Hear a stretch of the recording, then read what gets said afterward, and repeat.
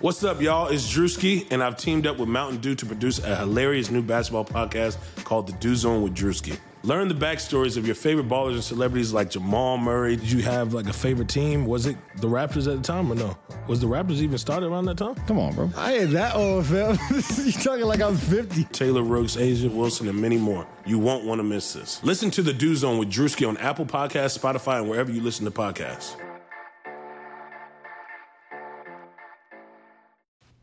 Yo, what's good? It's Ant right here. Another episode of The Ant Farm. I think we're on episode 17. It's kind of crazy. I think I say that every time that I end up doing this. It's still wild to me. Thank you again for all of your support and listening in. I really do appreciate it. We're consistently, we have a comma, finally, of consistent listeners. So I really appreciate it. If you guys want to, share my pod, that will be great. As you guys know, I'm available on every podcast application out there, Stitcher, iTunes, Spotify, pretty much everything. And I do cover mostly sports and Michigan sports, as you guys know, but the Big Ten as well. And I'll talk about random stuff here and there. Just know that I don't really edit my podcast. I may add music here and there, maybe if I feel like it. But outside of that, after I'm done, I pretty much post it, and it's up the next day on every single application that's out there. As you guys know, I have an affiliate sponsorship with SeatGeek. So do me a favor, download the SeatGeek app on your very first purchase that you make on that website, whether it's a concert, any kind of event, any game. If you use the promo code ANTWRIGHT, ANTWRIGHT, you end up getting $20 off. $20 isn't, it doesn't really move the needle, but I'm always up for saving you guys money. So SeatGeek app, your first purchase, you get $20 off if you use my promo code ANTWRIGHT. Interesting this past weekend. I'm not going to get too into Rutgers because, it is just Rutgers, but you saw a lot of positive things, and I think a lot of teams feel really positive after playing Rutgers. But there are a few things that really stood out. Having Gaddis on the sideline was night and day in terms of how the guys were composed. He was able to coach them up in between offensive and defensive series. I thought that was great for the young guys. He should have been down there from the beginning, since it was his first time playing. But who knows? Maybe if he's down there, then he doesn't get that growth and all that fun stuff. Because you grow when things are bad, not really when things are good. I think the Wisconsin game kind of humbled him, and it was pretty cool seeing him on the sideline, fired up and fighting for his guys. McGrone needs more snaps. Point blank period. I think everyone saw that. I don't really care who he takes minutes from. It's got to be someone. That dude is ready to go, and that's just not the Rutgers game. That was also Wisconsin. He was hitting, he was shedding blockers, and he was getting after it. I'm really looking forward to see what they do with him.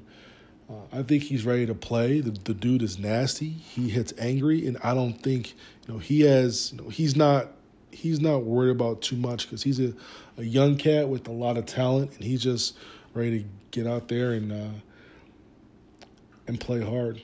I really think that he does deserve a much bigger opportunity. Also interested to see what they do with Hinton and Maisie Smith. They struggled really, really bad against Wisconsin in terms of going up against a pretty big offensive line. Iowa's going to be pretty similar. Iowa's going to bring in three guys who are already over 200 yards on the year. and they all have at least 5.5 carries per rush. So these guys are legit. The runners are legit, but, so is that line. They're going to need that extra, push. So I'm interested to see what happens with Hinton and Maisie Smith, or Michigan is just going to simply be exposed again. And, what happens when Michigan gets exposed? Twitter becomes chaotic and a lot of fun, actually. Seeing all the people all riled up.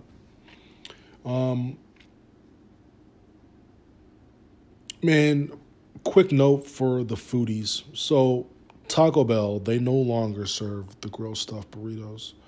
And they no longer have the beefy meanie quesadillas. They've already taken away my favorite thing, which was Maxi Melts. I don't know what direction they're going, but they need to stop. Honestly, they need to stop. Popeyes comes out with the chicken sandwich that tastes so good, but they don't have the infrastructure to keep that up. So they haven't come back with that. I don't know what's going on with these fast food places not doing anything to benefit the customer. They need to do better. That being said, if you guys haven't been to McDonald's lately, if you guys are hash brown fans, before hash browns always like stuck to the paper and they were like super limp and it was just like it tastes like it's been in a microwave for 4 minutes. They very quietly, I'm pretty sure, I'm like 98% sure, they very, very quietly switched out their old brand of hash browns for this new brand. This new brand doesn't really stick to the paper. It's fluffier, it's thicker, more potatoes. Like, it tastes really, really good. So if you guys have a chance, hit up a Mickey D's. If you guys are like hash brown fans, some people are like, I'm vegan. This is not for you, okay? So the people who like hit up fast food joints, how it is when you're going home from work or it's like middle of like a Saturday or something like that. And you're just like, man, you know what? Are we going to go to Burger King, Taco Bell, Wendy's, McDonald's? This is for you, okay? So healthy people, you could just fast forward this part. This is not for you. Go to McDonald's, get you like two hash browns. They have taken off. They are so good right now. It is so good. And I don't know if it's just the franchises around me, but I went to the one in Durand, Michigan. I went to the one in Grand Blanc. I went to the one in Swartz Creek, Michigan as well. All of them have the same hash brown. I don't know why they didn't announce this, but it is really, really freaking good. Really, really good. If you've noticed it, let me know. If you haven't, please try and then let me know what you guys think. Then the KFC came out with that. I'm sorry about this. This is like a fat segment right now, but KFC came out with the it's like a Krispy Kreme donut bun chicken sandwich type of deal. I've been looking for, like, I want to try it just to have it, just to see what it tastes like, just to see what it's doing. There's one in Swartz Creek. I'm not sure if they carry it, but if you guys are in Michigan and you guys have seen it at a certain KFC, let me know. And if it's in driving distance, I'll definitely go and check that out. But yeah, man, I'm just going to get right into the podcast mailbag before I get into Iowa. This is going to be a lot of fun. This is usually my favorite segment, per usual. Okay. Looks like I have 20-something questions, 27. So I was probably going to answer about 23 or 24 of them. All right, Go Blue, Papa T-Man. Where do you get your recruiting info? Good question. I get my recruiting info from multitude of places. I do go online and I look at what guys are doing, and then I will end up having sources that are already out there, that are on the circuit, that are kind of around these circles or in the area, whether it's someone who's a writer around a certain area or whether it's just one of my boys who's been on the circuit for a while. And I take what I get from them, then I take what I get from these sites, and I kind of form my own opinion on what's going on based on other recruiting happenings that goes on throughout the day, throughout the week, throughout the month, and just what makes sense to me. So that's pretty much it in terms of recruiting info. It's nothing crazy. I'm not going to tell you who I talk to for certain things. But I do have really good dependable sources on where I get my information from. Brandon Giels, Big Giels 13. From the perspective of a Cowboys fan, how do you think the NFC North shapes up this year? In my opinion, I think the Lions should win. I don't think the Bears, I don't think even the Packers or the Vikings, they're just not. They just don't look as hungry and as ready as the Lions do. I think the Lions are ready to kind of take over that division this year, and they should do well. They should do well, honestly, and that's not capping or anything like that. What the kids say. Capping meaning like I'm not sitting here with like rah-rah cheering and like over-representing, what my thoughts are. But I really do think that they should win the NFC North, and I'll be surprised if they don't. Alicia Knight 8, how are you such a diehard Cowboys fan growing up in the D.C. area? It's a good question, Alicia. So Alicia is traveling all over the place. Like, if you were to follow her, she has, she'll be in Wisconsin one day and then be in like Bahamas another day. Like, she's all over the place. Florida, you name it. If there's something happening, she's going to go, whether it's with her or just her family, something. So growing up in the D.C. area, you have to know that, yes, there are a lot of, big-time Redskins fans, but there is a very large contingent of Dallas Cowboy fans. I've been downtown DC. I've been in Arlington, and I've seen cars driving around decked out in Cowboys paint and colors and logos and Dallas Cowboy flags and all that stuff. So just as much as there's I would say 60, 65, 70%, you're probably going to be a Redskins fan. But 30%, there's a pretty big Cowboys contingent there. And I have family down in Raleigh, North Carolina. They're big-time Cowboys fans, so it was all natural. All natural. I get that all the time, trust me. Robert, at 35, Robert 16. I'm about to have a baby boy in less than a month. Any advice? I'm nervous as crap. I'd be nervous too, man.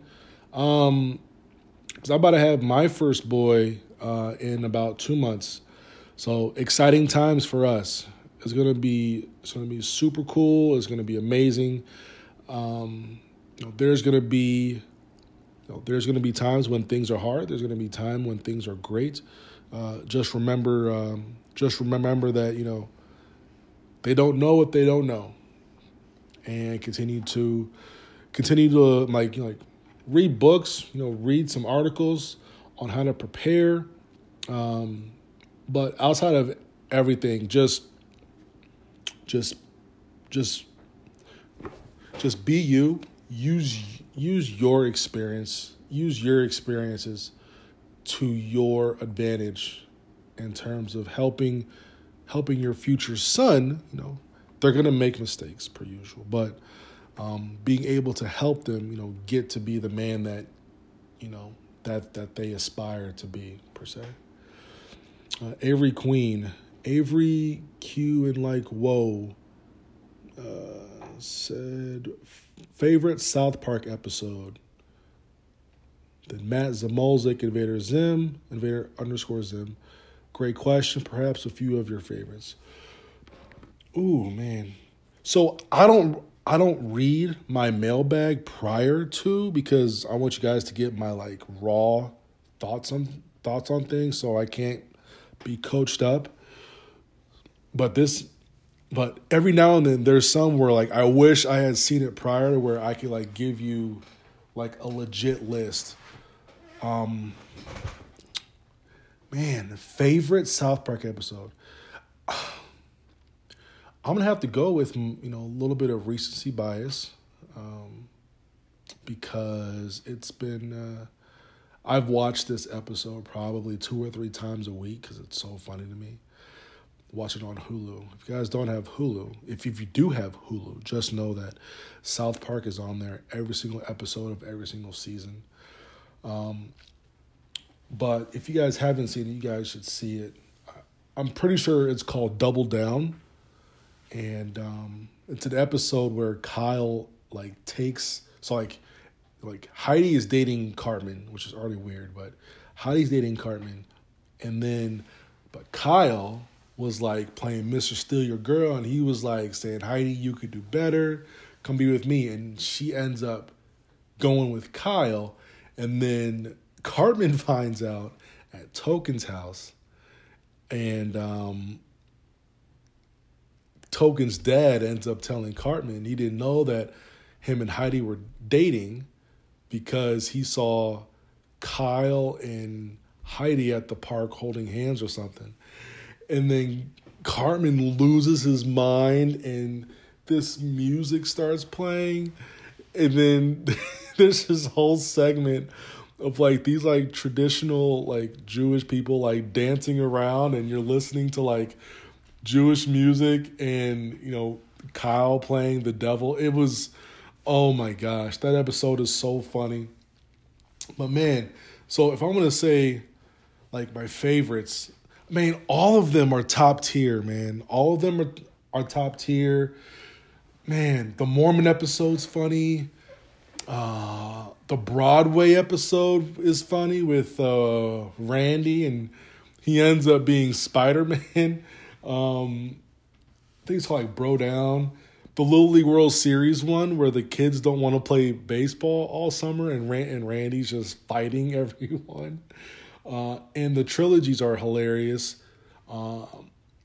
And this was part of the reason why I wanted to get into Game of Thrones, because the Black Friday trilogy was combined with the Game of Thrones. So after I watched the Game of Thrones, every episode and every season, and I last May I went through it in a month. After I saw that, I went back to watch the trilogy a couple times, and it just made the show so much better and so freaking good. I do have 2 that I hate, and the 2 that I hate are, there was one episode that featured this dude named Pip. He's one of the worst characters on the show. He's Pip. He has a weird accent, but it featured him. Then there was another one where the kids went out ziplining, and that was a terrible one too. And that one was kind of recent. The Pip one was season 3 or season 4. But I hate those 2 episodes. All the other episodes are just top-notch, hilarious stuff. I love it. If you just heard that crash, that was me throwing a rope for my dog. So I apologize about that. Good question. Had me going there. Mark Aschenbrenner, I hope that's how you pronounce it. Aschenbrenner or Askenbrenner. At GoBlueMO. What can a casual... I saw this one because he tweeted me on a separate tweet. So, okay. What can a casual hoops fan watch and do to better educate themselves about the game? Is it possible to move to educated casual? All right, great question. I think a lot of the nuances in basketball, a lot of people don't understand and don't get it.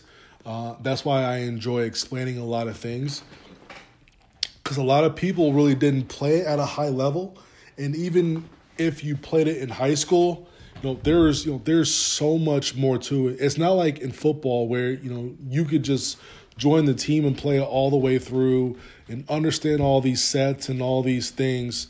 It's so much different in basketball because it's a free-flowing sport. Everything changes from time to time, and you don't get 30 seconds between every play to get everything together and figure something out and all that stuff. So you pretty much have to go off the fly. Two things. Watch the games. When I say watch the games, don't watch the scores. Don't watch who's scoring. Don't watch the basketball. If you're able to watch a full game without watching the basketball, you will learn so much, because so many things happen away from the ball that people get clouded by because everyone loves the home run, right? But they don't see the little things on why it happened. It's very, very similar. Someone shoots a crazy shot and it goes in, or someone's wide open, you're like blaming the defense when sometimes it was schemed in a way where what really wasn't the defense's fault. They were just put in a really bad position, based on what had happened previously. So, two things: watch basketball games without watching the basketball. That's one. Two, go to the Y and play. Go to the Y and play. They're gonna have guys who are whether they're older or younger. They're not gonna be in there destroying the competition. If that's the case, go to a different court, but go to the Y, get some exercise in, and just play for fun. And being able to experience a lot of things while playing, you naturally just get to learn more about the sport. So it's really, really hard. And is it possible to move to educated casual? Yeah. Almost every talking head on TV is an educated casual. Minus the ones who played, whether in college or the professional. You just gotta watch. You just gotta watch and watch. If you are, if you're in a town where the head coach needs an assistant coach, just being around the sport doesn't hurt. It helps a lot. So that's a great question, Mark. I really appreciate that one, man. All right, Matt the Rake. Is Emmitt Smith the most overrated running back of all time, or just the past 25 years? You're really testing me right now. I'm not, you know what? I'm not going to answer that, because that is just disrespectful. Justin, J Money Live for Charlie. Sorry, my dog. See, I don't edit. If things just happen around me, things just happen. I'm sorry. So Charlie's my dog. It's a corgi, cute dog. Doesn't do anything wrong, but now she's laying down. So, where were we? Justin, J Money Life 4. Of the remaining basketball targets available, what is the best realistic class you could come up with? Dickinson, Zeb, Jace. That's all I have. And there's going to be two more somewhere, and I think it's going to end up being a B recruit. The staff did a really good job. You know how in other episodes I was talking about, you have different tiers of recruits. You have A's, B's, C's, and D's. Your A recruits are the ones that you really, really want. But at the same time, you have to still give attention to your B recruits, because if something happens to your A recruits, got to make sure that the B recruit didn't feel slighted during this entire recruiting process, and you end up with a C or D. The staff did really, really well. Walker Kessler was their A recruit. that A recruit ended up going to North Carolina, and they turned up the heat on their B, which was Hunter Dickinson. They did a really good job with that, and they are to be commended because I think they lead right now. Hopefully, he's able to, they're able to get a commitment. But Florida State, Duke, and Notre Dame are all going hard for him, super hard. So that'll be a huge commitment for Juwan if they're able to do that. And even even if he commits or doesn't commit, just know that it's all going to come down to player development. You can get all these guys if you don't develop them. It's not going to be fun for anyone, and Twitter is going to be a total fire blaze. JD Meta Wooten Peace. How early are you going to start teaching baby Ant how to shimmy? They're gonna do their own thing. They're gonna find their own shimmy. They're gonna find their own way of doing things. If they want to hoop, they may not.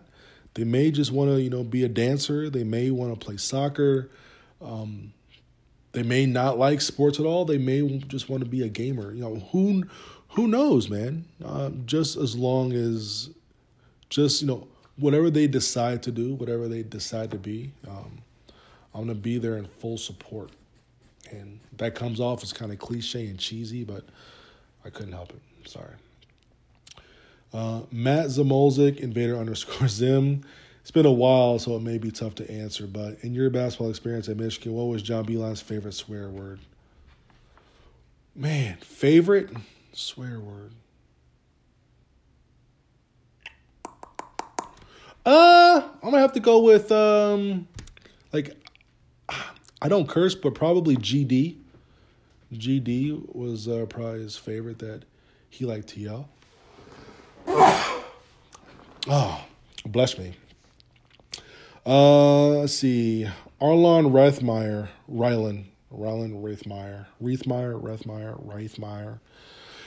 If Michigan takes care of business Saturday in convincing fashion and destroy Illinois, do you think we got a shot at Goat Franklin?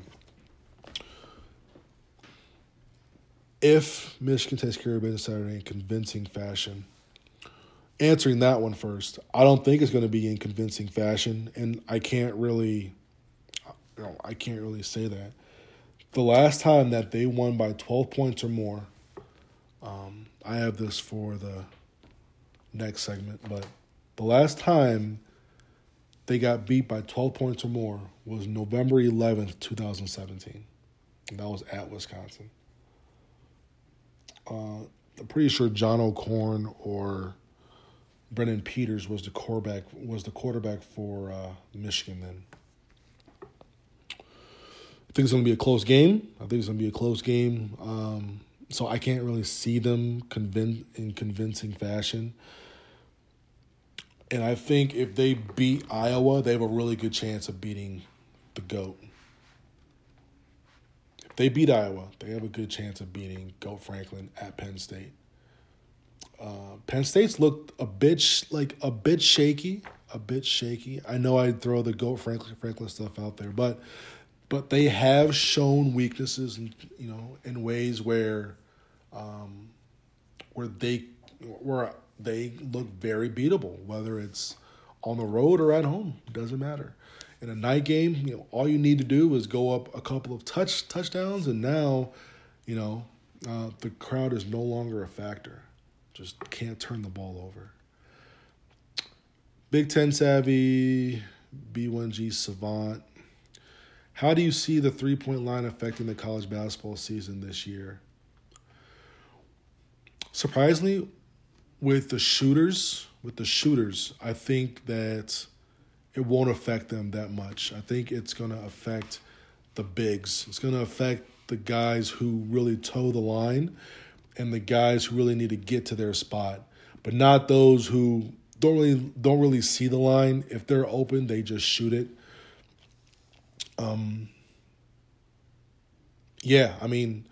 And I think that the corner three is going to play a bigger role because you can't really extend that out further. due to you got to have enough space for your feet, but the corner three may get the value of the corner three may be better because the corner three, I have to check the measurements, but the corner three may be shorter than it is on the wing or top of the key, like it is in the NBA. But I have to check that out. If I'm wrong, I'm sorry that I just gave you wrong information, but I'm not gonna look that up. But the value of the corner three may go up, and I see it affecting bigs or guys who maybe shot 1-3 a game, but the ones who shoot 4, 5, 6, 7, 8 threes a game, it's not going to be really, it's not going to affect them much because guys are shooting from 24 and 25 all the time. Like who toes the line? Like who gets like a couple inches behind the line and shoots it? Like if you're open from like 27, like what's the difference of 3 feet? I mean, it's nothing. Eric's thoughts and observations. That Eric Betts. With a 52-0 blowout win over Rutgers and an Iowa team knocking on the door, what are some tips on not drinking the Michigan Kool-Aid? Watch the Wisconsin game. If you don't want to drink the Kool-Aid, if you want something to block that Kool-Aid from getting to your brain, watch the Wisconsin game. Watch the Army game. Watch some stuff that really sickens you. Rutgers could very well be false hope and false confidence, and it can set us up for another long Saturday here. Who knows? J-Tog X. Your life is in the hands of the throwing ability of either John O'Korn or Russell Bellamy. Who are you taking? I don't remember Russell Bellamy all that much, but I'll probably take him. Colin McKnight 37. If Michigan goes on to beating Iowa and Illinois, do you think they have a legitimate shot at knocking out Penn State and Happy Valley? Or do you think they could crumble and look like Wisconsin game all over again? Well, this is kind of answering the same question from before. If they beat Iowa, I think they have a legit shot at beating Penn State. At the same time, I could see the Iowa game looking like the Wisconsin game, as funny as that is. Who ends up having the better Michigan career, Duncan Robinson or Franz Wagner? That's by Kyle Walney, Kyle_WallNation3. Who ends up having a better Michigan career? Yeah, it's probably going to be Franz. Who ends up with the better, like going further in the tournament? Yeah, probably Duncan. But in terms of better career at Michigan, I'll go with Franz. Although I think Franz is going to leave after this year or next year because he's really, really freaking good. Advocate with a bunch of numbers. Will Dwumfor or Jeter be a factor this week? They need to. Them or Hinton, Maisie Smith, someone, whoever they use against Wisconsin, you can't use that same lineup against Iowa or you're going to get eaten up. Brian Hall, 15B S Hall 97. In addition to working with centers, forwards, inside and post game, do you think that 3-point shooting big men will continue under Howard? If they can shoot, he's going to encourage it. But I honestly don't think he will. And I think that if you are a capable shooter, he'll allow you to shoot the ball. And it is a perimeter-driven game right now. Like you win games with your perimeter. Look at Virginia last year. Look at Villanova the year before that. Virginia last year, their 3 best players all shot around 40% from 3. All 3 declared for the NBA draft, and they'll be all 3 in the NBA this year. Look at Villanova from 2018. That was pretty much all perimeter, and their big man was really a power forward, and they were all perimeter oriented. Every single one, all of them. all of them. And then it is such a perimeter game. You can't fall into that. You can't play inside out. You play inside out, you're gonna lose. You're gonna win 14 or 15 games, and now you got the Twitter beast and you got the bloggers, and it's gonna be just bad. So just got to make sure that we are playing to our strengths and making sure that our perimeter is leading the team, and then Teskey and all the bigs are going to add their thing as well, and they should be all right. Weapon X, Steve Wilds, given the system Coach Howard is coming out of in Miami, how do you think the rotation will be this season? I think at Miami, based on what I've been looking at, looks like they play 10, 11 guys, sometimes 12 deep, 11 deep, usually last year. But the NBA games are about 8 minutes longer. That's the only thing. They're about 8 minutes longer, so probably the standard a 9-man rotation. And there's enough talent to go 9 as well, where there's not a real drop off from from a starter to someone coming in off the bench. Josh Chezik, J Chezik 3113. When your daughter clowns on whoever she plays, can we get a highlight tape? Man, if she's clowning people, I'm gonna get it on tape and I'm gonna post clips, and I'm talking so much junk. At the same time, she's got to be good first, and then we'll get to that point. So, in due time,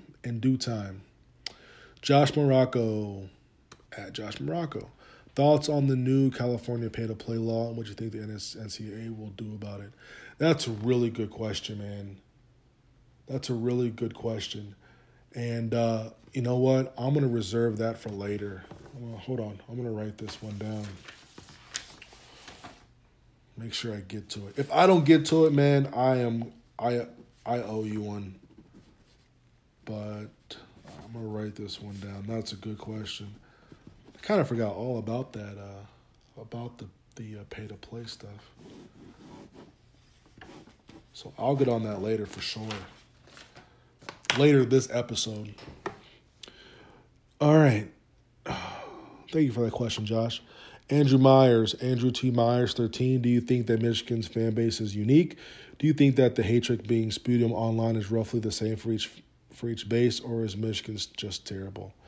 It's the same. It's the same for any base that is even somewhat successful. If you're somewhat successful, everyone thinks that you're a national contender. So, no, it's not. It is unique to semi-successful programs and up. The more toxicity there is online, the higher your expectations are as a fan base for the team that you're rooting for. Randy Moore, R_board95. Will Jordan Glasgow get his ankles back? Depends if they ship UPS, man.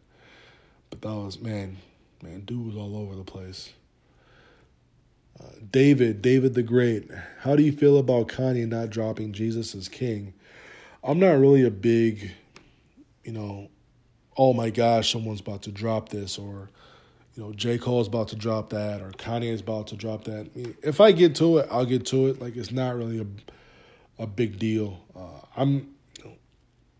And I'll probably like one or two songs from it and take that and put it in my playlist. But I'm not that type to just be waiting up at the hour and the last minute and just waiting for the album to just drop and for me to listen to the whole thing all the way through and give you some feedback to it. That's just not who I am. Prez Carter. Chances that the next to last major decision the NCAA gives the death penalty to Michigan State. Why would they give them the death penalty is what I mean, chances probably zero. Like they're not going to give them a death penalty. Like they didn't do anything really. Harbaugh Inc. Funky Marco. Who comes off Michigan bench first in the backcourt? Probably DeJulius, I would say, because I think Eli Brooks is going to start, honestly. But DeJulius and then DeJulius and Nunez, but probably DeJulius. That's it. Great questions. Love it, as always, man.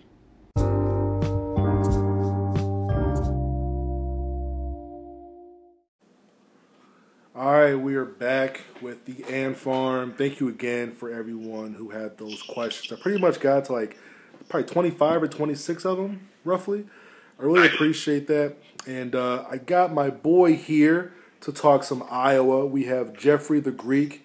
Jeffrey the Greek on Twitter, who is the co-host of the Eyes on Big podcast. And he is are you an Iowa grad too, Jeff? I am. I actually played football in Iowa. Played football at Iowa. So huge. Thank you for joining us, man. I really do appreciate it. Man, I forgot you told me that. So wait, you played there. To be fair, I practiced football in Iowa a lot more than I played football in Iowa. But I was on the team on scholarships. Hey, it's all good. Did you register any statistic? Sure, yeah, I had some tackles here and there. Then you played. All right, I'll take it. You played point blank period, man. I like it. Big time. So, I mean, did you play against Michigan too? Well, not. Oh, yeah. You're like team and all that in the big house. Yeah. I ran down kickoff a couple times in the big house. The thing I remember is walking out of the tunnel. The first time it was kind of right in the middle of the field. I don't know if it's still in the same place, if they remodeled the stadium at all, but I remember walking out onto the field once you got at field level, and you just looked up to the big house. It looked like it went 2 miles up in the air. Like, I'll never forget that. You know what's funny about that? That's how I feel. That's how I felt playing at Indiana at Assembly Hall. That's how I felt. Where the stands looked like they just kept climbing, and then you couldn't see the top. Yeah, there are certain stadiums, that arenas, whatever, they just got kind of a feel to them. Obviously, the big house is one of them. Man, sweet, man. Okay, cool. Yeah. Cool. Yeah. So, so you know a lot about football then. Okay, so let's just talk strictly Iowa. So, all right. Let's talk about the offense. So I'm just looking at some of these stats. Nate Stanley has thrown 8 TDs, no interceptions. You have 3 running backs who have already eclipsed over 200 yards. Mekhi Sargent is 1 yard shy of hitting 300 already. 134 points a game. I mean, what do Michigan fans, what do we expect to see from Iowa? Yeah, so something that actually, it's funny you use that word expect. Something that you might not expect from an Iowa offense. I know as an Iowa fan, I certainly haven't expected it in the past, which is we got good wide receivers this year. Okay. I know you started with Nate Stanley and the running backs. We could definitely get there, but we started playing younger wide receivers 2-3 years ago. Amir Smith-Marset and Brandon Smith. Okay. And they have come into their own. They're both juniors this year, and then 2 younger guys, Tyrone Tracy and Nico Reganey. I mean, this isn't saying much, but these are the best wide receivers, at least quartet of wide receivers I've seen at Iowa in I don't know how long. And they're moving the ball.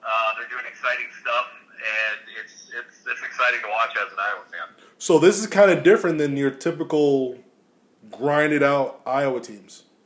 Yeah, I mean, we're still a grinded out Iowa team. I don't know if we're ever gonna get away from that. It's always gonna be a ball control offense. We want to win the time of possession. We very much do not want to turn the ball over and set the other team up with a short field. So those Kurt Ferentz axioms that stuff is still there. I feel like this year, and we'll get to the defense. I feel like this year people are giving the Iowa defense a little too much credit and maybe not quite enough for the Iowa offense. I think it's a little bit more even playing field for the two for once. Gotcha. So is Nate Stanley a junior or senior? He is a seventh-year senior. That's probably how it feels like for most people. He's been there forever. I'm sitting here like Stanley. I'm like, what stats am I looking at? Which year is this? And it's from this year. I'm like, are you kidding me? Like, this guy is on that Perry Ellis type of deal where, like, you're at the school forever and ever. That's a good comparison. You know what I mean? Just one of those guys. One of those guys who's just there forever for no reason. Yeah, crazy as this may sound. So I think he's had 26 touchdown passes both his sophomore and junior year. So if he does that again this year, I think he will finish fourth all-time in the Big Ten for touchdown passes, if you can believe that or not. That's nuts, right? That's pretty nuts. That's pretty nuts. So another thing about the offense. So the offensive line, are they big? Are they like big and burly? Are they mean and nasty? Because if they are, Michigan's going to need some help. Not really. Iowa employs the zone running scheme, so it's supposed to be a little bit more chip blocking and getting up to the second level. You know, the goal is to disrupt the D-line and get up to the linebackers and move them around. So typically speaking, interior, they're a little bit smaller type of for guard, center, guard. The tackles, though, they're big boys. Alaric Jackson, which some think could be a first or second day draft pick in the NFL. Okay. He's back this week. He's been gone since the first game of the year. So he's back this week, and then that moves Tristan Wirfs, who is another rumored to be first-round draft pick back to right tackle. So, and Tristan Wirfs, he might be my favorite Hawkeye. That is a man among boys, and he is big. He is definitely one of the bigger ones. Gotcha. So we're here with Jeffrey the Greek, former Iowa player, scholarship player that I'm learning. Eyes on Big podcast. Thank you for joining us today, Jeff. This feels like to me, like, do you truly believe Iowa is legit this year? They're 4-0, right? They have the one big win against Iowa State, Iowa State has struggled a bit. Do you think this is going to be a similar game, like kind of like Wisconsin, where Wisconsin fans didn't really know how good Wisconsin was, and Michigan was like, okay, we'll know? Or do you think you guys know Iowa is legit, and this is just another type of another bar to meet? Yeah, no, that's a great question. I think if you ask most Iowa fans, they would say, yeah, we're legit. I might err to the more, I don't know if pessimistic is the right term, but just realistic on the Iowa football team. Maybe because I played and I know how quickly a really good team can turn mediocre if a couple things go wrong. Yeah. So yeah, that's actually a good comparison with Wisconsin. I would say this is when we'll find out. We'll probably know by sometime around 3:30 Eastern Standard Time if Iowa's a good football team or not. Yeah, because I saw that because we both played Middle Tennessee State. You guys handled them, unlike we did. That was our first game, and I think that was your game last week.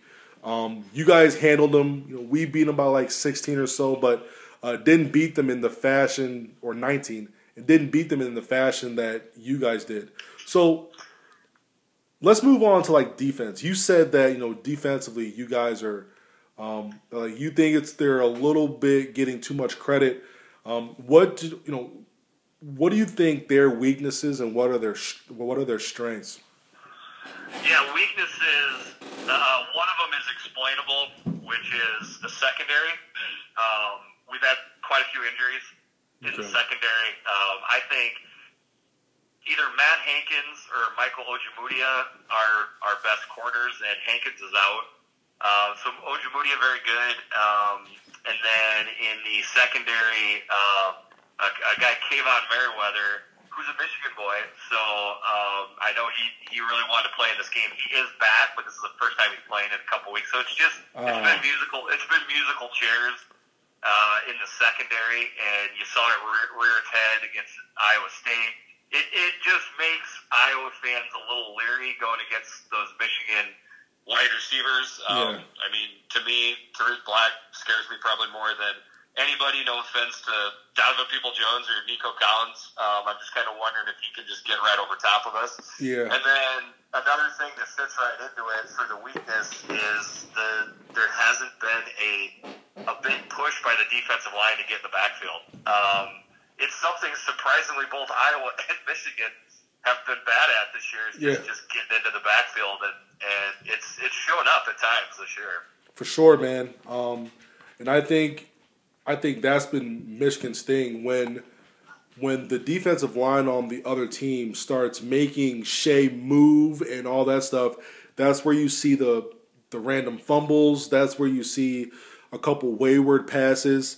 And I will say this though. I mean, like Michigan, I think they have like 4 legit receivers right now. Oh, for sure. You know, they have the NFL guys of Nico Collins and Tariq Black and DPJ, but then Ronnie Bell is leading almost every category. And what Jeff Dax is in Michigan wide receivers, right? Yeah, so I'm wondering, is Ronnie Bell, is he the main guy because other teams are putting their second or third best DB on him and he's just eating them up and getting open? And if teams are going to start adjusting to that and now putting their second or third guys on Black, Collins, or DPJ, so like it's kind of like it's kind of like a pick your poison type of deal. And I think they're leaning towards keeping their second or third DB on Ronnie Bell, which is interesting. So I will be a little bit different. We're going to sit in zone most of the time. We don't flip corners very often, if at all. Okay. So if Tariq Black is lined up on the short side of the field, he's going to get Michael Ojemudia, and it's not going to change. And if he flips to the other side, he's going to get DJ Johnson, who's pretty green. So point being is somebody is going to be matched up on a very green defensive back for Iowa, and there's nothing Iowa's going to be able to do about it. Gotcha. Now, not sure if you've been like seeing these things. Well, you probably like been seeing me tweet about it, but the speed and space stuff, and I've been mocking it quite a bit. We saw it a bit versus Rutgers, but let's be real. You put any offense against Rutgers, you're putting up a lot of points. It's what the doctor ordered, right? Exactly. That was the perfect game. That was the perfect. If we had Iowa last week, man, Michigan would have 2 losses right now for sure. Yeah, man. Maybe. So I've got a conspiracy theory. I have some sources still back from my playing days, and I think Josh Gaddis not only came down to the sidelines as a show of switching things up. I think he was learning from the guy calling the plays, which is Jim Harbaugh. And that's where my personal belief. I know that's probably an overused, conspiracy theory, but something has looked different since the fourth quarter of the Badger game, and I think it's the play calling. That is my belief. You think so? Yes, Man. I saw a couple of the old Harbaugh, type of plays. A question I would have for you is the Michigan offensive line.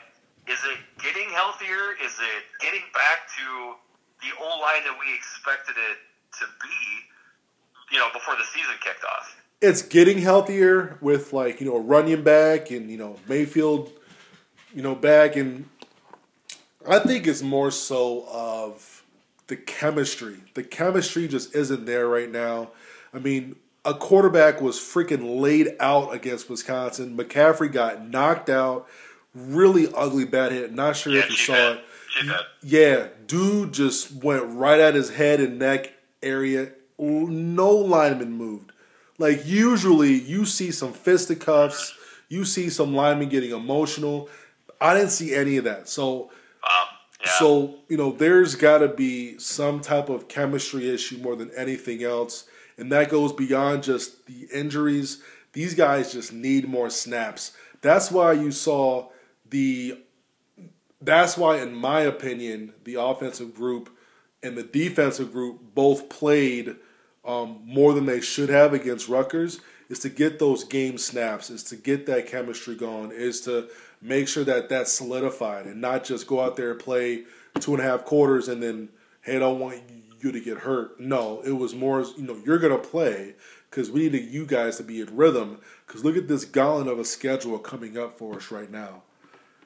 Before the season even started, I was on Twitter basically standing up for Michigan, even as a non-Michigan fan, pointing their schedule out as what I thought was the toughest schedule in the country. We hear a bunch of chanters down from the SEC talking about, like every schedule of theirs is, the toughest I say schedule. second behind Texas A&M. Texas A&M. Texas A&M was woo! Yep. They got South Carolina's too. They get Clemson out of the conference as well. But, Michigan. So in our Eyes on Big podcast preseason pick, I actually picked. This is crazy, but I picked Penn State to win the East and win the Big Ten. Go Franklin. Oh man, if they win the Big Ten, ooh, my followers, oh my gosh, my Twitter is gonna explode because I joke about. Because people talk all this junk about James Franklin, and all I do is respond with James Franklin holding the Big Ten trophy. And I'm like, give me one of these things. I hope that happens.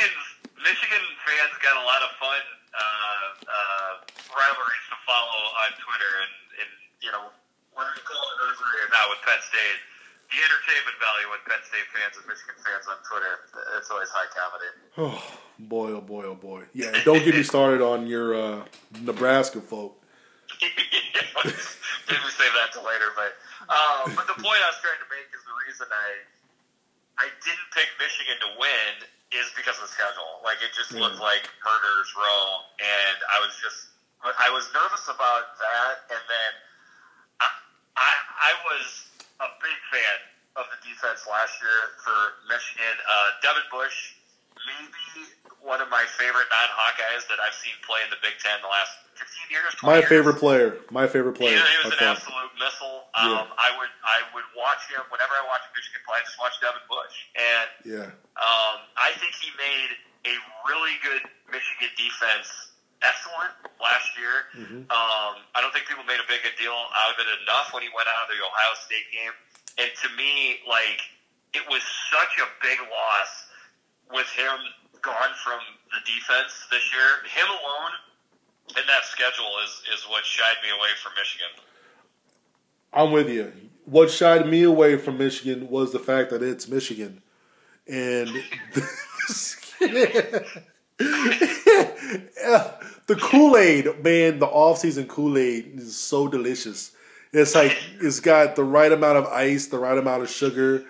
Man, beautiful blue, just how you want it. Woo, the Michigan Kool-Aid is delicious over the summer. But a lot like that Big Red Kool-Aid that flows out of Lincoln every offseason. Oh my gosh! It was coming in from outside of Michigan. There were almost every national pundit was picking Michigan. Yeah. And then, but you have to look at that schedule's even if they came in even if they've been clicking on all cylinders, there's a legit 7 games where you cannot blink or you will lose. Absolutely. Michigan State's always tough. Army was going to be tough. You have the best 2 teams from the West, Wisconsin and Iowa. Then you have the regular guys, the Penn State and the Ohio State. And then we're like, oh, hey, let's schedule Notre Dame in the middle of the season too. So and I gotta tell you, the most petrifying game is that Indiana game sandwiched between, I think it's Penn State and Ohio State. At It's the end of the between year. Ohio State and Michigan State. They played Michigan Michigan State late this year. Ugh. Yeah, that's brutal. No favors. No Yeah, favors, my friend. I believe that game is away, right? I think it's away. Yeah, you got to go into sleepy Bloomington to play a game. Yeah. So I mean, I tweeted it the other day. I'm like, man, like we can go 6-6 or 7-5, like, and I won't be shocked right now. I won't be shocked at all. I mean, it wouldn't be the most shocking thing in the world, but from an outsider's point of view, it's Michigan. I expect them to rebound.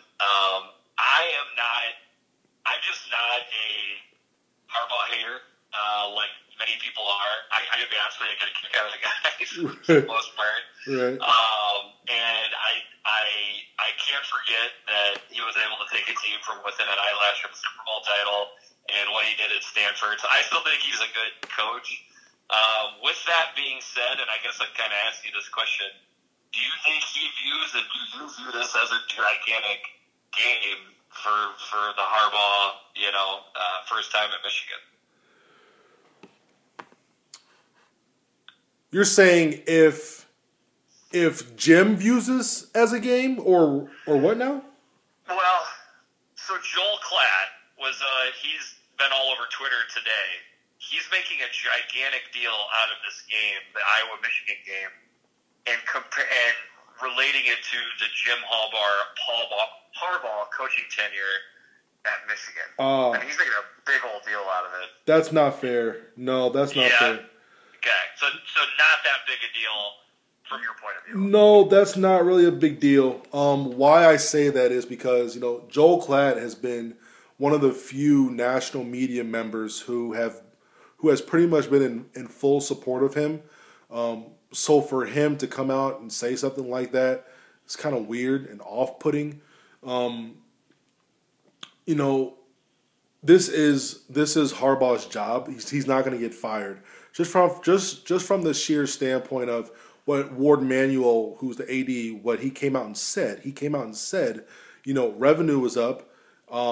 College applications are way up.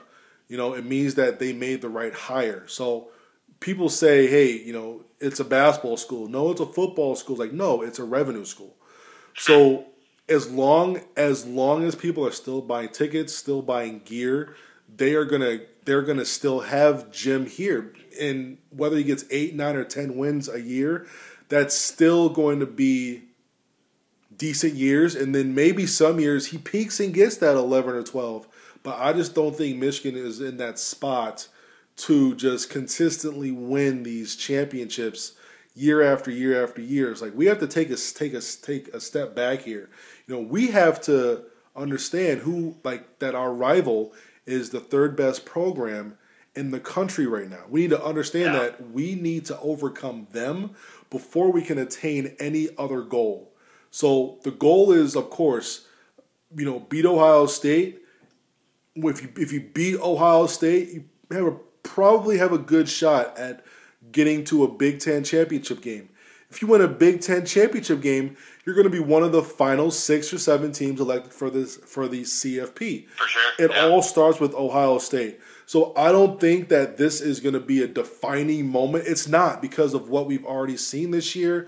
We've seen that Jim is obsessed with winning, and he is changing the football team. He's changing over staff.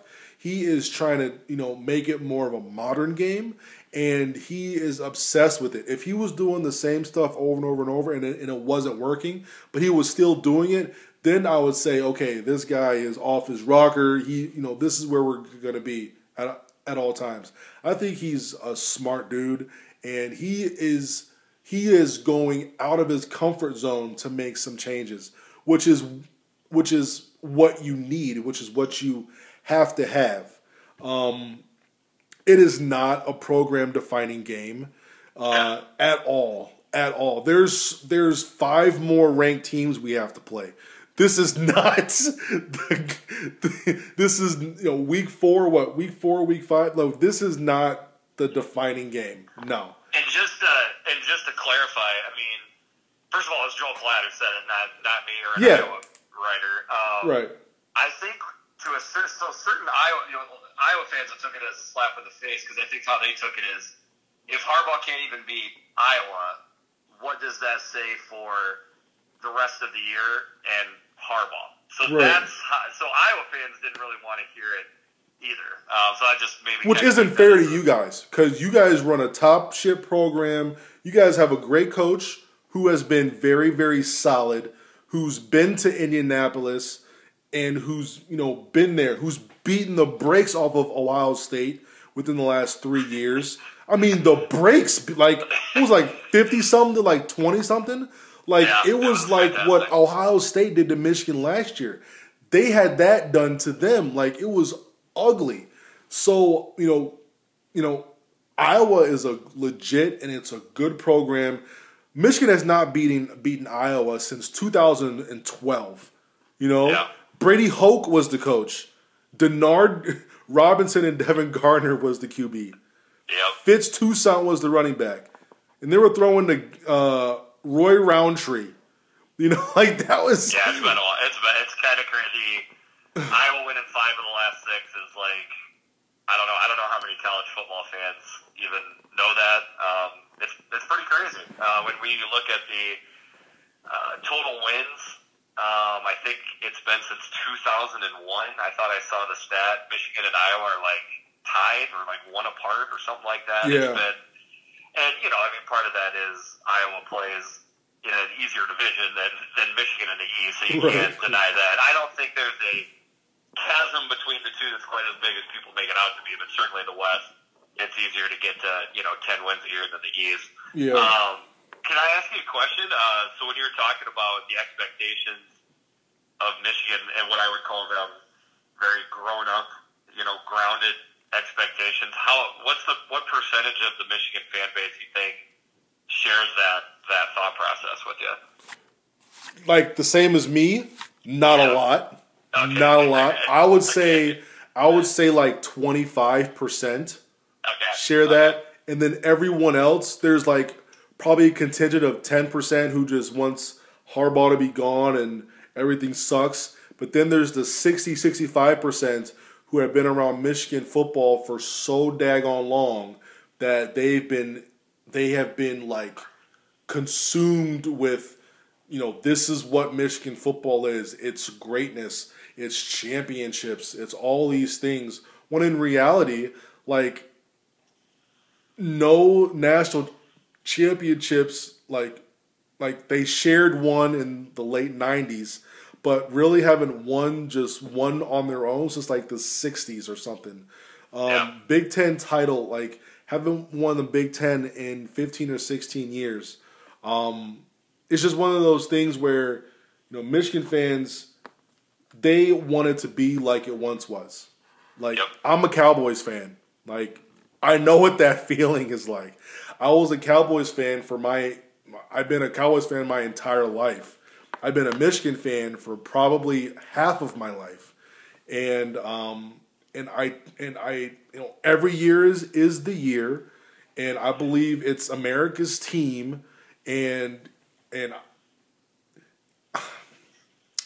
expectations are very, very weird, very, very funny. Like there were some people come out in the preseason and they're just like 12-0, 11-1, and then you just share a little bit of facts, and then they just lose their mind on you. Like, F you, Bo didn't die for this, the team, these entitled fairies sitting out of bowl games, just going nuts with a whole bunch of vitriol and just anger. Like, Michigan fans are like pissed off, dude. Like, they are pissed. Like, they can win against Iowa, and they're just like, yeah, well, it wasn't Ohio State, so, really, like... And I would expect that thought process. Yeah, it's going to come, man. And it's no disrespect. It's no disrespect to Iowa. It's more so of how Ohio State has just broken Michigan fans. Like, they've broken them, man. They broke the staff, I think. Like, they've like the way that like Harbaugh and Don Brown carry themselves now is totally different than it was 2-3 years ago. Totally different. It's like night and day. Harbaugh's more chill and calm. He's doing all these radical changes, which is fine, which he needs to, but he's making radical changes super quick, trying to close this gap as fast as he can. And then you're looking at the recruiting rankings, and there's Ohio State's tier, another tier, and Michigan is between the top of the third tier and bottom of the second tier in terms of talent. And then on top of that talent, are you plugging the guys into places of need? 'Cause some of these guys are super talented, like Chris Hinton, D-line. He was he was one of the best D-line in the country as a senior last year. I think he got some of his first snaps against Rutgers, and we're lining up Jordan Glasgow on first and goal or the second and goal at the 1 against Wisconsin. Jordan Glasgow is 220 pounds. Right. He was a high school running back. I think everyone is frustrated. There's no hope in sight, if that makes sense. There's just no hope in sight. Yeah, I felt the frustration, kind of going from Twitter and a couple buddies I have that are Michigan fans. So, what are you curious what you think about the game? Like, how you think it's going to go? I saw that the spread opened up at like Michigan -7. If you got it on Iowa +7. I tried so hard to get it at 7. Oh man. My special friend that takes those types of calls would not give it to me until it was down to like 4.5. Even so, money line is still juicy. I think it was like +140 or +145. So you bet 100, you get 245 back. It's I'll be honest with you. Michigan, they just came off a good win against a Rutgers squad, and they had Gaddis down on the sideline, which I think changed a lot. Just having both coaches right there, being able to communicate face to face, talk to his offensive players and all that stuff. But still, even against Rutgers, I still saw so many things that will be exploited by a half-decent team. Rutgers is just doo-doo. So a lot of what was happening on the field, Michigan got away with just from a talent standpoint. Interesting. Okay. And I don't think Iowa will let that happen. And I was just looking at like the history. They haven't beat them since 2012, and and Iowa doesn't get blown out. Iowa. The last blowout was November 11th, 2017. That was their only game since then that they lost by more than 12 points. Yeah, they always play it pretty close to the vest with that. Yeah, and do I put my money on Iowa sustaining a drive to win and Michigan to not be able to stop them, or do I put my money on Michigan doing their? I mean, honestly, I see Iowa by 17. Really? Iowa by 17. And I hope I'm wrong. Wow. I hope I'm wrong, but I think Iowa is going to come in and they're going to make a statement with this. This is, Wisconsin wanted to come in and make a statement. I think Iowa wants to come in and make a statement because they see that Iowa State win really wasn't that good. I mean, Iowa State, it took triple OT against Northern Iowa and just lost to Baylor. And Baylor's down a bunch of scholarships. You know what I mean? So Iowa's like, well, you know what? We don't even have a really good win right now. I think they're going to come in and go to work. Honestly. Wow. Yeah, I didn't think that's where you were going to go with that. What I've been kind of telling my buddies is, I see the potential for a somewhat blowout win. Not 48-7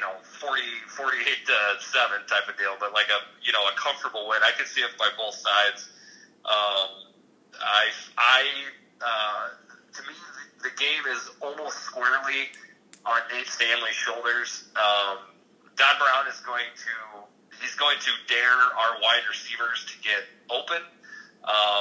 Iowa has been running the ball better this year, but it's hard for me to think that they're going to have a ton of success running the ball versus Michigan. So to me, our defensive line is not good. It is not what it was. It is not. Winovich isn't walking through that door. Gary's not walking through that door. Bush isn't walking through that door. I'm telling you right now, like, you guys can win the line of scrimmage. It's that bad. There's rumors that Paul Chryst told his offensive line, this is the worst D-line that you're going to play all year. If you can't get them off, then we got other problems. Wow. You know what I mean? Yeah, I mean, and maybe you got me thinking too, but I still think this is a big moment, and I feel like there is going to be a lot of plays that Stanley's going to have to make in order for Iowa to win this going away. But my honest thought process is both defenses are overrated, and I think there's going to be the over-under in this 47.5.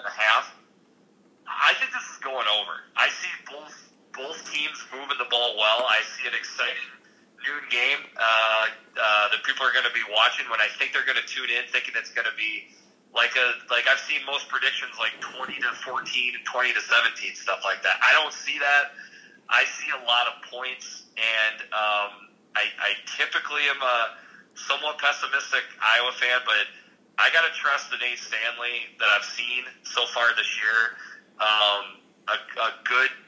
good enough offense to move the ball. I think Iowa wins the game, but I think it's going to be something like 31-28. Gotcha. I just think it's going to be like 33-16. Like, I just think it's just. I just think. Man, I see that. I mean, y'all haven't lost since November of last year, man. Y'all haven't lost since November 10th. That was your last loss. Yeah, we should have freaking won that game too. But yeah, and that was a close game. Yeah, Purdue, Penn State, friggin' Northwestern. That's how you say it, right? It's not Northwestern. It's friggin' Northwestern. Yeah. 3 in a row. Like, what happened? Yeah, it was the bad Nate Stanley. So the joke around the Iowa, fan base is good Nate Stanley, good Nate, bad Nate. That was the bad Nate, and then he got back out of it, looked really good at the bowl. That is the one that we've seen so far this year. But you know how it is as a sports fan, you got scars, and we still have some bad Nate scars. So we're nervous that that's going to be the Nate Stanley that shows up at noon on Saturday. Well, I'm trusting that we don't get that Nate Stanley, and I feel like if we don't, that I expect to win the game. Man, he's already passed for almost 1,000 yards. Yeah, he's just looked solid. He hasn't done anything real splashy. He's actually been running the ball a little bit this year, which is kind of comical. But overall, yeah, he's looked solid, and we're only a third of the way through the season, so we'll see where it goes from here. Yeah, where I'm at, man, if you guys don't beat yourselves, y'all are going to beat the brakes off of us. I'm just going to be blunt. If you don't beat yourselves, if Nate Stanley throws like 2 interceptions, one of your guys puts it on the ground a couple times, I could see Michigan winning by a touchdown. I could see that. But if Iowa comes in and they only have 1 turnover or less, Iowa by like 17. And I guess that's another thing I would look at for Michigan, though. I mean, certainly how close it was versus Army. And then even again with Wisconsin, a lot of it was put on, Shea Patterson putting the ball on the carpet, and the linebacker turned running back putting the ball on the carpet. So I guess I would use that as a positive for Michigan. Don't don't lose the ball. It just makes it that much closer of a game to me. A lot of that is coming because the O-line is just been getting decimated. And, the running back, when Charbonnet goes out of the game, look what Iowa does. Charbonnet is our feature back, number 24. If he goes out of the game, if it's not True Wilson if it's the other kid, if it's Haskins or Turner, either one of those, I expect Iowa to have a complicated blitzing scheme because our running backs have been having a trouble with pass blocking. Interesting. Okay. Outside of True and True's been hurt, and he had his first legit game was against Rutgers, but Charbonnet is for a true freshman, unreal in the pass blocking, unreal, super strong, so he can handle it. When he goes out, that's usually when bad things start to happen. Okay. So it's going to be real interesting, man. I can't wait. I am so geeked to watch this game. I'm glad it's at noon and not 3:30. Love it. I'm so happy. Winning those noon games, no matter who it's against. I mean, once that noon game's over, and you just get to kick back and watch football the rest of the day. And watch everyone else either just. And then for me, it's if Michigan wins, then it's fun tweets, and I get to watch football and be happy. Michigan gets their butts handed to them. Twitter gets set on fire, and everybody wants to cancel Christmas. Everyone, Christmas is gone, gone. Oh boy! All right, man. So all right. So you said by 3. You said Iowa by 3. Yeah, 31-28. I think that's my official. All right, I got Iowa by 17, and I'm gonna stick with. I might have to bet you offline that Iowa's not gonna win by 7. I might find something in there for me anyway. Like 34-17, I'm feeling. I'm telling you, man. Michigan plays basketball with that football, dude. They start trying to dribble it between their legs. But man, if they don't do it. If they don't beat themselves, it's going to be a great game. If they beat themselves, it's going to be ugly. People are going to blame the coaches. Kids just got to hold on to the pill, take care of the rock, and then you're pretty much good to go, man. All right, man. Well, I can't wait. Yeah, it's going to be a lot of fun. Thank you so much, Jeffrey the Greek. You can check his podcast out, Eyes on Big. That is EYESON B, the number 1 G.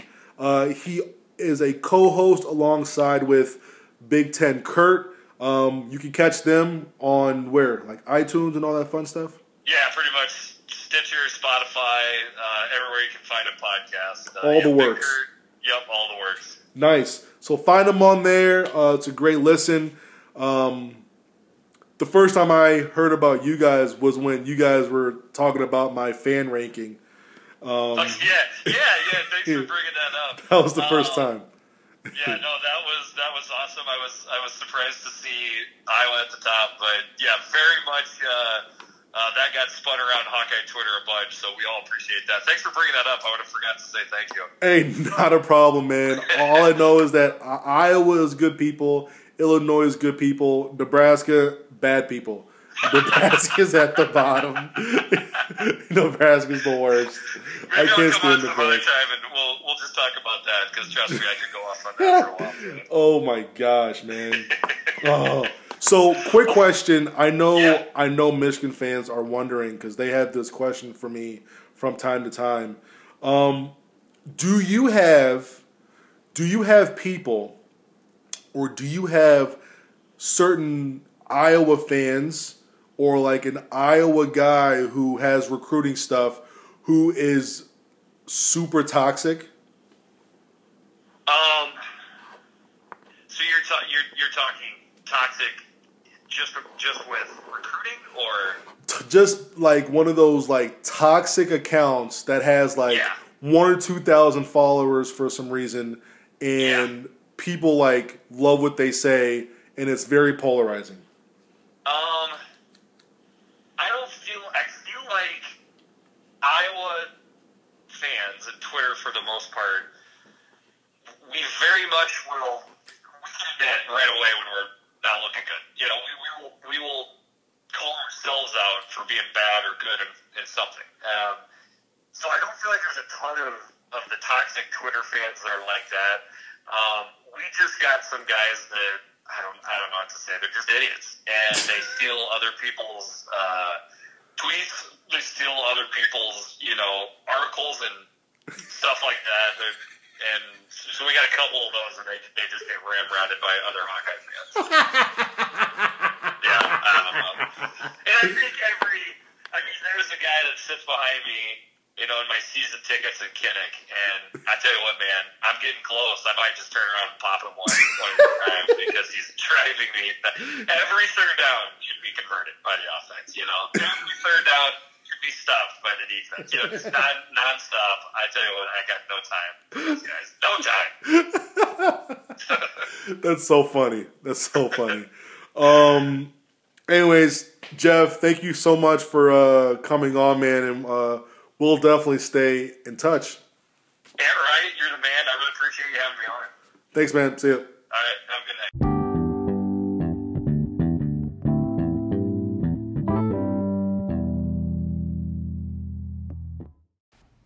Yo, welcome back. Thanks again to Jeffrey the Greek, for coming in and talking Iowa with me. That was a lot of fun. Co-host of Eyes on the Big Ten. He is a big Iowa guy. As you know, he played there. Played there on scholarship, which is more than a lot of us can say. So thank you. I promised I would get back to this. So Josh Morocco, at Josh Morocco, had a great question. He said, thoughts on the new California pay-to-play law and what you think the NCAA will do about it. Okay, so first of all, when I think about the pay-to-play law is you need to understand what pay-to-play is. First and foremost, I've said this before, wrote an article about it, I've appeared on podcasts about it. You have to understand that, it's not really pay-to-play. It's being able to make money off of your likeness. Pay-to-play, cats already get a check. They get paid monthly. They get a monthly check. They get a cost of living check on top of that every single month to pay for all your bills, and then all the rest you get to just keep. You already get a whole bunch of stuff for free. You get free gear. You get free food. You get free coupons for food. You got, you can roll up to Red Lobster or like Outback and get these like coupons, and then you go in there with your boys and have an incredible meal. Pay to play is more so it's about the likeness. So on top of these checks, you got to understand that if you're in a low income situation, you have access to Pell Grants once a semester, which totals right around $5,000 per semester. If your parents are under a certain threshold in terms of income. So, think about these things as you're looking at this quote unquote pay to play stuff. The California law is about the likeness and being able to, have kids go out and have their likeness, whether there is for autographs and appearance, showing up in commercials, being able to be paid for that. NCAA won't be doing a damn thing about it. Why? Because other states have already started doing their own. Like, what are you going to do? Like, suspend everyone? It's pretty much they're calling the NCAA's bluff. The NCAA said you can't do that. California said, watch this. And they put it through. Ohio is getting theirs together. Kentucky is pushing something together. I joked about this with Michigan. I think Michigan is going to be one of the later states. I will be shocked and pleasantly surprised if Michigan is able to push something here within the next within the next few months, I think that will be a great step. And I also don't think, I don't think the MHSAA will just stand there idle. Whenever there's something out there that isn't beneficial for the student athlete, the MHSAA shuts it down. They shut it down completely. This is the biggest joke of an association that is out there, period. You have the MHSAA is out there, tweeted about this, ruled a kid ineligible who was committed to go to Northwestern, already a hard school to get into, committed to Northwestern, ruled him ineligible because he was too far ahead in his classes. Imagine that, being too far ahead in your classes, that you are going to get a notice that you will be ineligible. He only had a few more credits to go, and then he was going to early enroll into Northwestern. Incredible stuff. I heard another story where they didn't allow a deaf wrestler to have a translator on the bench with the coach to make sure that they can communicate. MHSAA, they are the strangest people ever. You can't transfer now without sitting out a full year. I mean, these guys are brutal. These guys are cruel. Like, anything that's to benefit the athlete, they're going to be totally against. And I will not be surprised if they're in the state legislature trying to explain why it's a bad idea, because that's just what they do. That's why you don't see Michigan schools on ESPN showcasing what they can do. That's why you don't see them traveling to these, places out in Florida, California, D.C., and showcasing what they can do. And I think that hurts. It hurts more than helps. It hurts with recruiting. Some of these kids who can very well go to a decent school are just not getting the looks just from the exposure. Even some of these football camps, the MHSAA limits the kids on what they can wear, like pads and helmets at a certain time of year. And if you do, you'll be ineligible or you'll be suspended a couple of games. MHSAA is a complete joke. So that's why I think Michigan is going to be late on this, pay to play, get paid for your likeness act, which sucks. It sucks for the kids. It sucks for the universities as well. California's pay to play, it doesn't come into effect immediately. It comes into effect in 2023. In that time, I see pretty much every single state having something that's going to be in effect at that time as well. How I feel about it, I'm here for the chaos. Just know that I do believe that it's going to open up a lot. It's going to open up Pandora's box. Yes, there are a lot of pros. There's a lot of cons. You're going to have more people involved. Are you going to have agents involved? Do you get fined? Are they technically now a part of the university? Are they a union? How does that work? Do you have to, because the NCAA is now saying we're going to pay these players, F you, is there now going to be a new standard when it comes to keeping kids eligible? Or can kids just kind of go to school and just play basketball the entire time? It's going to be really interesting to see what comes out of that. I think you're going to have a lot of stories come out. I think there's going to be definitely like a baghole. There's going to be a loophole that teams are going to open up on how to offer these players, on their visits. Like, hey, we have 3 vendors lined up for you. This one's going to pay you $150,000. This one's going to pay you $200,000. This one's going to pay you $250,000. And all you have to do is do a 30-second spot on their commercials, and that's it. That's going to be a lot of fun. Why? Because I think this, if anything, is going to even out the playing field. If you have a huge donor at a school like, what's a school out there? Let's just say Northwestern. Northwestern doesn't really recruit at a high level.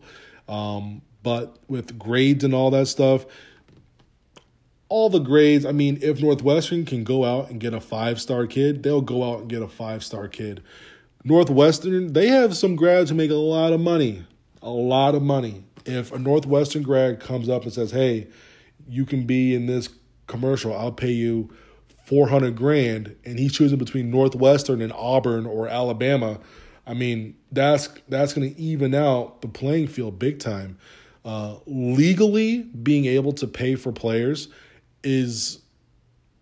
I think is going to be funny. It's going to be awesome. And it's going to make youth sports even that much more competitive. Because you see what's in front of you and you see that, hey, you know what?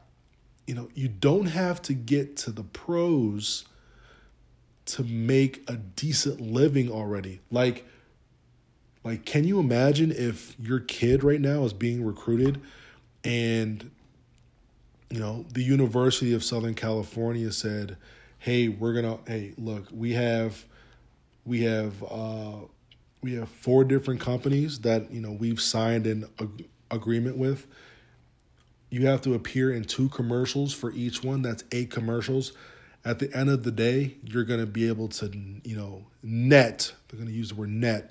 That's going to net you $1.4 million. You've basically gotten your retirement money done. You've gotten retirement money right now and you're age 17 and you are good to go. It's going to push a lot of families. It's going to push a lot of families to some to do crazy things. Some things are going to be like, if this passes, don't be surprised if you see a lot of Nancy Kerrigan and Tanya Harding issues come up.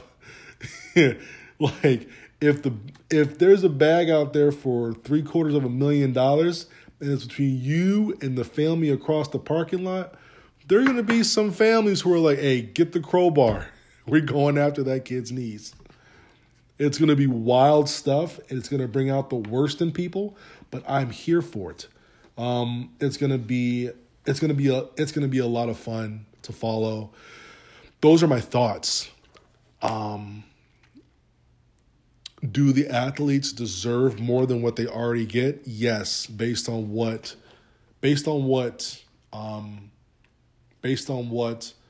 they're gaining for the school itself and revenue. Most definitely. At the same time, you're going to open up a whole box of pros and cons that I don't think people are ready for. There's way too many voices that aren't really talking. Way too many voices are talking that have never been in this situation, that don't know what, don't know what the system that's already set up is. They don't know that. That just are yelling at the top of their lungs without acknowledging certain things to make sure that the public understands, all right, this is what's already going on. This is how it can change. I've always said if they go to this type of pay-to-play, likeness, image stuff, I've always said, hey, put it in a trust for them, and then they can touch it when they're 23, 24, or 25. While they're in school, they can have certain things paid for, but not just straight cash. They can have certain things paid for as long as you go through a certain waiver, just to make sure